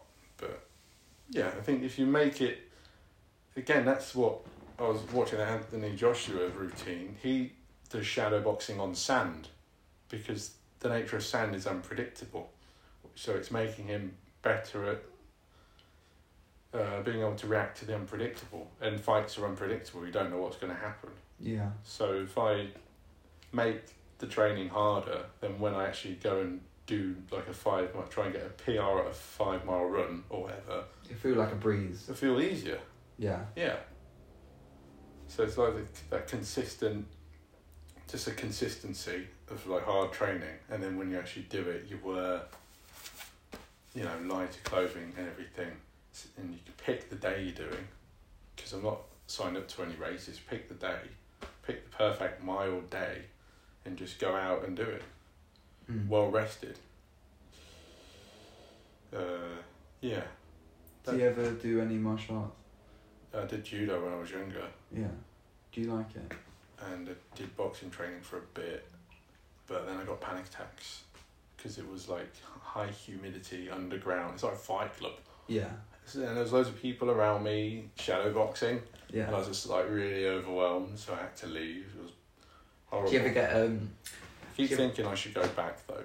Yeah. Because I feel like I've overcome it, and I feel like now I'm starting to do things that I find uncomfortable on purpose, and the more I do them, like I just get used to them. Yeah. So I'm in that mindset now. What were you going to ask? Sorry. Do you have like when it's in one of those boxing spaces, everything gets really humid? Yeah.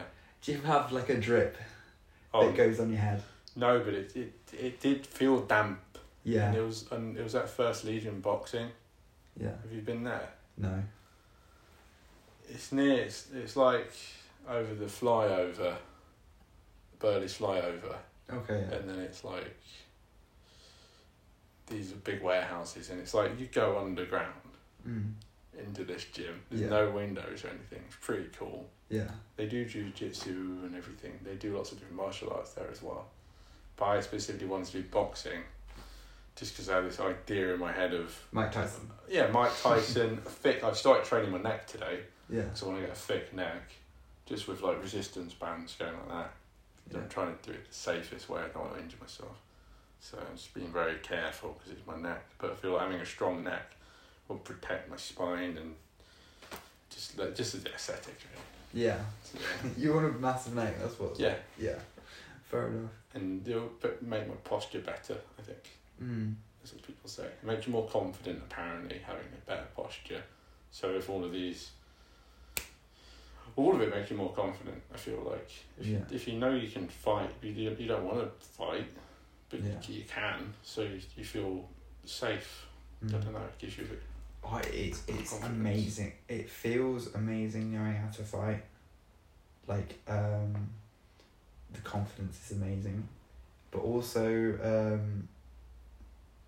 if someone's messing around, I've told my family this.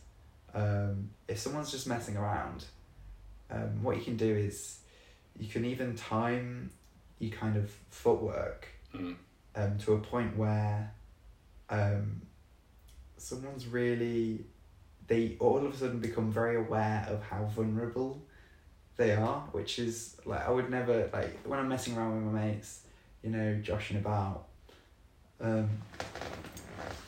it's all fun and games, but sometimes you just want to just have a bit of fun. And what you do is you just time your footwork, and what you do is you just get to a position where they wouldn't be able to punch you from a strong, because they're not their shoulders aren't in the right place, their hips aren't in the right place.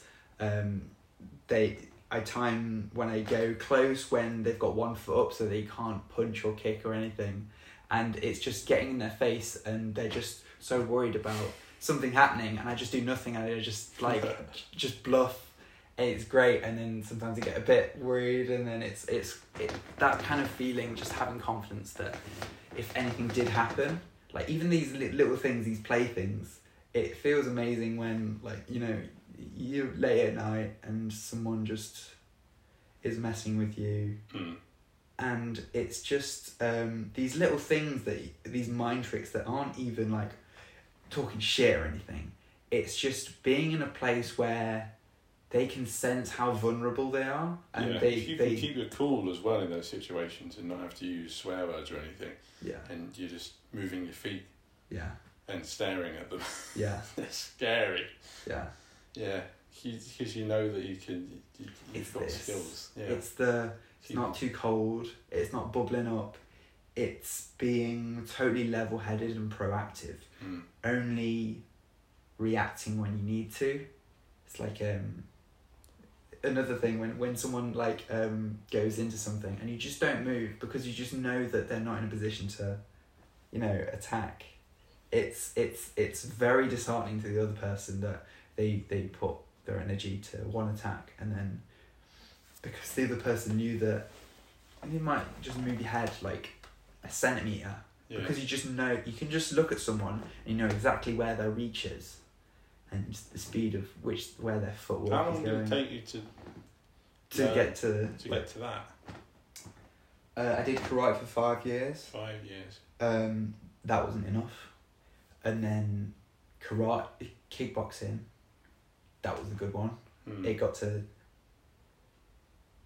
3-4 years, and then I think because that was when the training upped. I think there's years that you can put into it, and it's not exactly it doesn't just stack the experience. When you get to a certain point, when you start doing it like a few hours a day, then it gets to a point where it becomes just second nature. It becomes like talking. I don't have that with swimming though. Like swimming, I used to do loads. Swimming's awful, but I think it's just because fighting is so fun. Yeah. I think maybe I got into it more because I was vegetarian. I didn't want to be a weak vegetarian, and then I got really, really into it. And it's just so fun. I think I've got to a point where I can really enjoy it now. That's why I wanted to do jiu-jitsu, because I'm I'm not good at grappling. Yeah. So it's like, I'm a beginner again. This is like a lovely experience. But because I've experienced martial arts and egos in those sorts of places, that these kind of black belt, brown belt people that were really trying to drill into you that you're the beginner, I realised that is not actually productive, because I've taught a few people like little things, and the worst way you can train someone is just to belittle them. I think there's a difference between, come on, you got more, and shut up, you don't know what you're talking about. Oh yeah. Like, when I ask a question about, I don't know, oh, is this leverage better? It's like, you don't know enough to ask that sort of question. And just this belittling, and I focus in class. When I'm doing stuff, I do it. But people really wanted to drill into your head, that they're the black belt, which I hated. Yeah, that doesn't sound right. Yeah, and it's all the top level that are really good at teaching. They're there because they were good at teaching and they're good at what they do. Is they genuinely enjoy the sport, and the people below, a lot of the time, the people below them, they're just full of jealousy. Right. It's really annoying. So when you get someone that's very, very talented and they've worked really, really hard, there's no need to even have that ego. Yeah. Because they're, they love it for the sake of it. Yeah. I think I've got to the point where I love it. I love like fighting for the sake of it. You don't seem to have any big ego, either. Yeah, not in the. I think I'm very, very confident in my ability to fight. I'm not. I can see when, I lose a fight, and I'm fine with that. But I'm definitely joking about fighting and being really good at it, because I'm confident I can do it. I'm not saying that I can beat anyone up. No. I'm just saying that I love it, and I do it for the sake of it, and I respect who I'm fighting, and I want them to do better, because I want them to do better, and also it's harder next time, which is even more fun, which is great. And so much in martial arts, there's so many people that, I think there's a lot of time the people that stick to one martial art and think it's the best. They stick to one martial art, it's like, oh, my sensei told me this is the best or whatever. It's like, no, just have fun, just try different things. You gotta go to different clubs and stuff. Like, even the best club that I went to, they are not good for mental health, and they thought they were the best for mental health. How are they not good? The toughening, that they put you through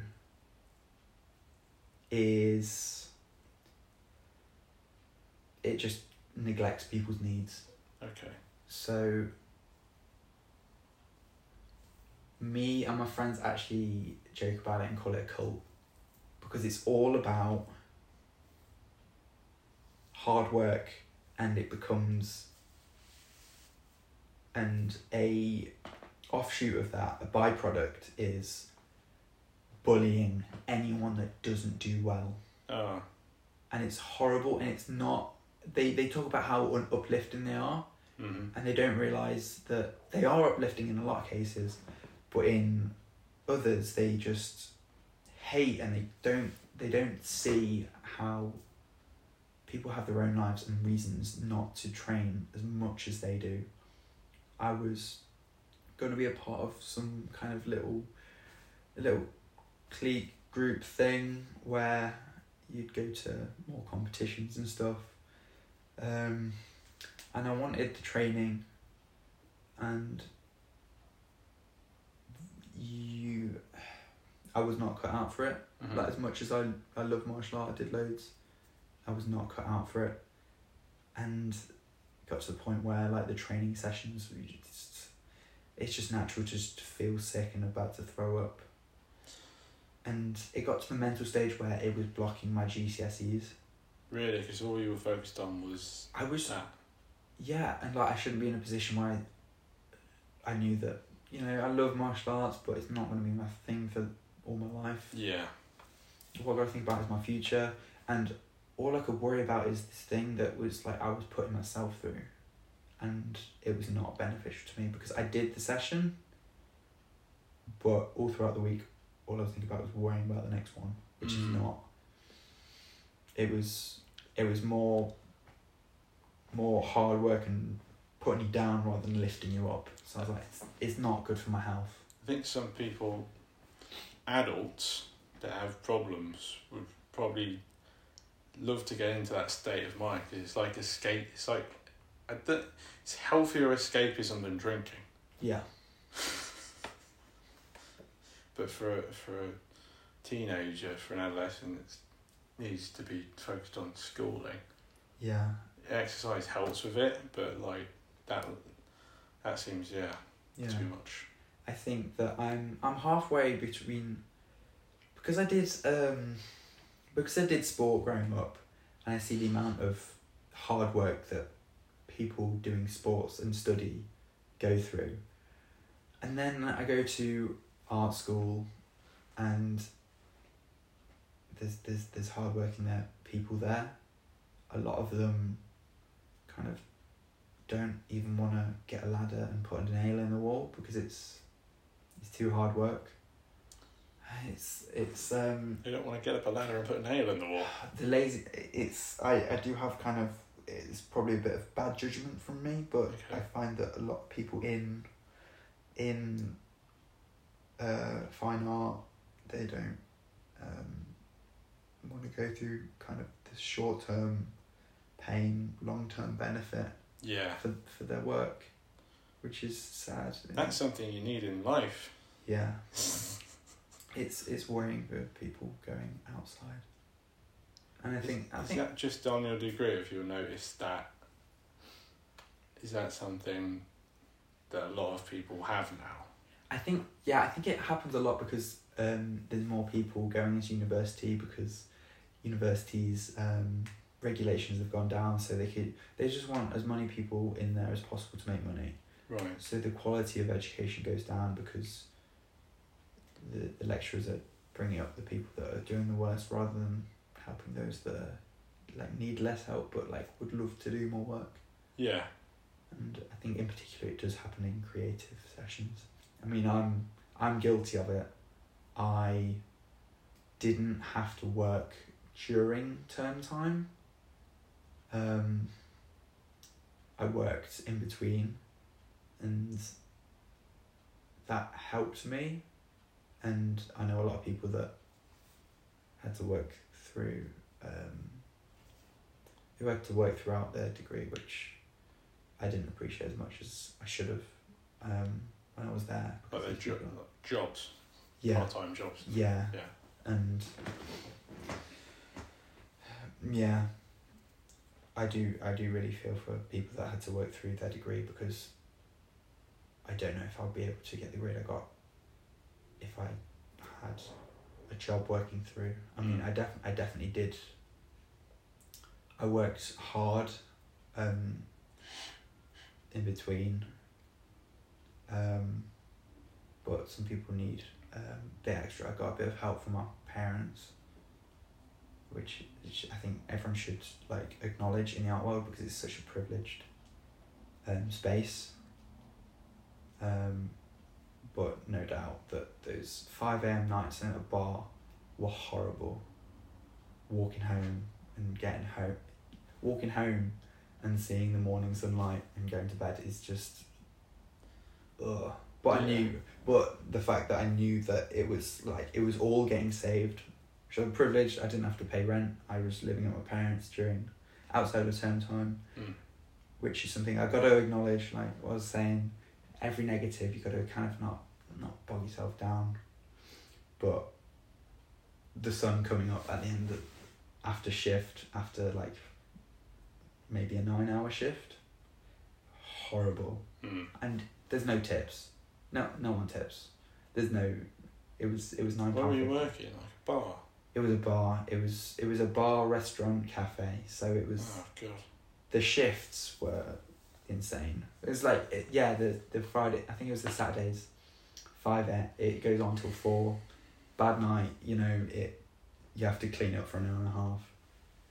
And then you might get a morning shift later in the week, so your sleep's awful.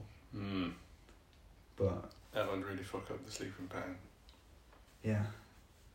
I would not be able to think about ideas for work. I had a part-time job at a steakhouse for a few weeks. Yeah. A few weeks ago. Yeah. This is the bar job you're talking about? Yeah, and then I quit it. I was like, this is bullshit. Yeah. Yeah, because it was only 8 hours a week. I thought, this would be nice to top up. No, I just thought, you know what, if I work hard enough, I can make this work. And it's going to work. Yeah. Yeah. Didn't work out. No, but it made me think in my head, if I need to get a job in the future, if I really need one, I can go and get one. Yeah. Because it's all about confidence. I had 2 interviews, I went to both, I got both jobs. And it was because my mindset was really right. I had like one thing on my CV, degree. That's all I put on it. Yeah.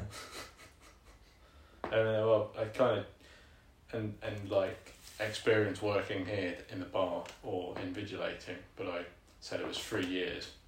Yeah. But really it was like an hour every month, like random working hours. Yeah. Whatever. But then you just sort of chat shit, and you're like, oh, I really like this company because blah blah blah blah. Yeah. So in my head, I know that I could get a job and do it for 3 months and be frugal and save up a few grand and then be okay if I needed to. Yeah. And part of me wants to do it and then save up that money and then do something. But then I'm like, I'd rather just paint Yeah. and make and write and see where that goes. And then if I absolutely need to do the job, then I will. But I'd rather just do this. Yeah. I want to do this, but I'm not in the right headspace to make art this often. Well, for me, I'm kind of forcing myself to do it. So I'm treating it like 9 to 5. Yeah. That's why I'm trying to do it more hours than that. So I'll get here earlier than 9 and maybe leave here at 6, 7. So it's like 10 hours. Some days 10, like less other days. Yeah. 40 to 50 hours a week. Plus this, whatever this is. Yeah. If this counts. Yeah. But yeah, I've got consistency written on the wall, and I'm just like, come here, do painting, do writing, and if I just consistently do that forever, good things will happen. Good things will happen, and this is the process. And I'm an artist, and that's something to be grateful for. I get to do this every day. Yeah. For as long as I possibly can. That's something I need to work on.